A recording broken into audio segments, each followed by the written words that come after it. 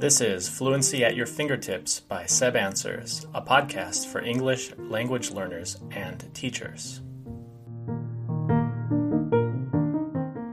Summer is the time that we always looked forward to, getting out of school and having some time off, and this summer, as all summers, is likely to go by really fast.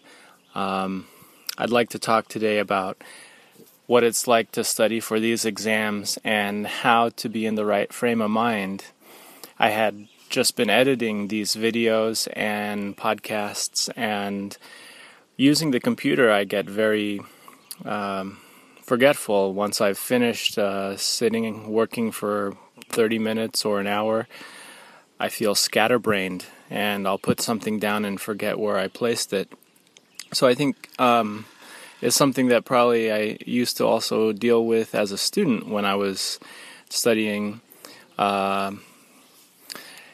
sitting quite a long time, and then you get up and you don't realize how long you had been sitting. So I'd like to say that doing outdoor activity and seeing green leaves and being outside in nature is very important in times when students are preparing for exams.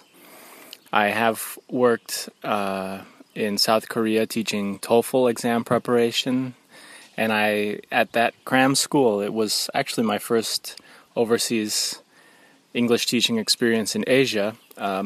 Those students were studying 10 hours a day at the cram school for that exam, and it was quite amazing that some students were able to get a perfect score, and that's a 120 out of 120 on the TOEFL IBT.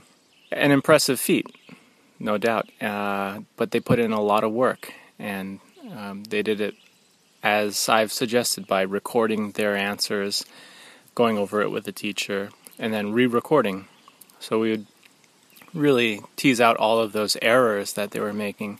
And with a timed exam, when you're speaking into a microphone, beep tells you when to start, and you're supposed to start speaking for 30 seconds, and if you don't finish your answer, the recording shuts off automatically. And I think that's what some students really like about IELTS. They have the interviewer is face-to-face, so that provides some interaction. Maybe a little bit lower pressure. I'm not really sure, though, because it is quite a lot of pressure when the candidates go into the exam room with the examiner. And the examiner's only there to listen and make notes. So it's a really unique situation. Study the strategy, do the practice tests, and enjoy your study. So that's why I suggest extensive reading practice, extensive listening practice, the kinds of things that we do when we are students, and the kind of thing that the exam is trying to see if you can do if you're going to study abroad, for instance, because IELTS is a test for academic English, and you want to demonstrate that you can be successful at a university, and that can be done by scoring above a 7. And I would say the other thing to keep in mind when you're coming up to the test day, because you might feel quite nervous before a test, it's important to be in the habit of getting a good night's sleep, being well rested, and if you're going to a test center, make sure that you're going to have an easy time getting there so there's no stress in arrival. And then immediately prior to the test, you need to have first a bathroom break, but also have water, coffee, and some chocolate. I think those 3 things can give you some energy, and that's very important for your brain. Of course, other simple things are to have a good breakfast, if that's the time of day when you're going to test in the morning, or a good lunch if you're going to test in the afternoon.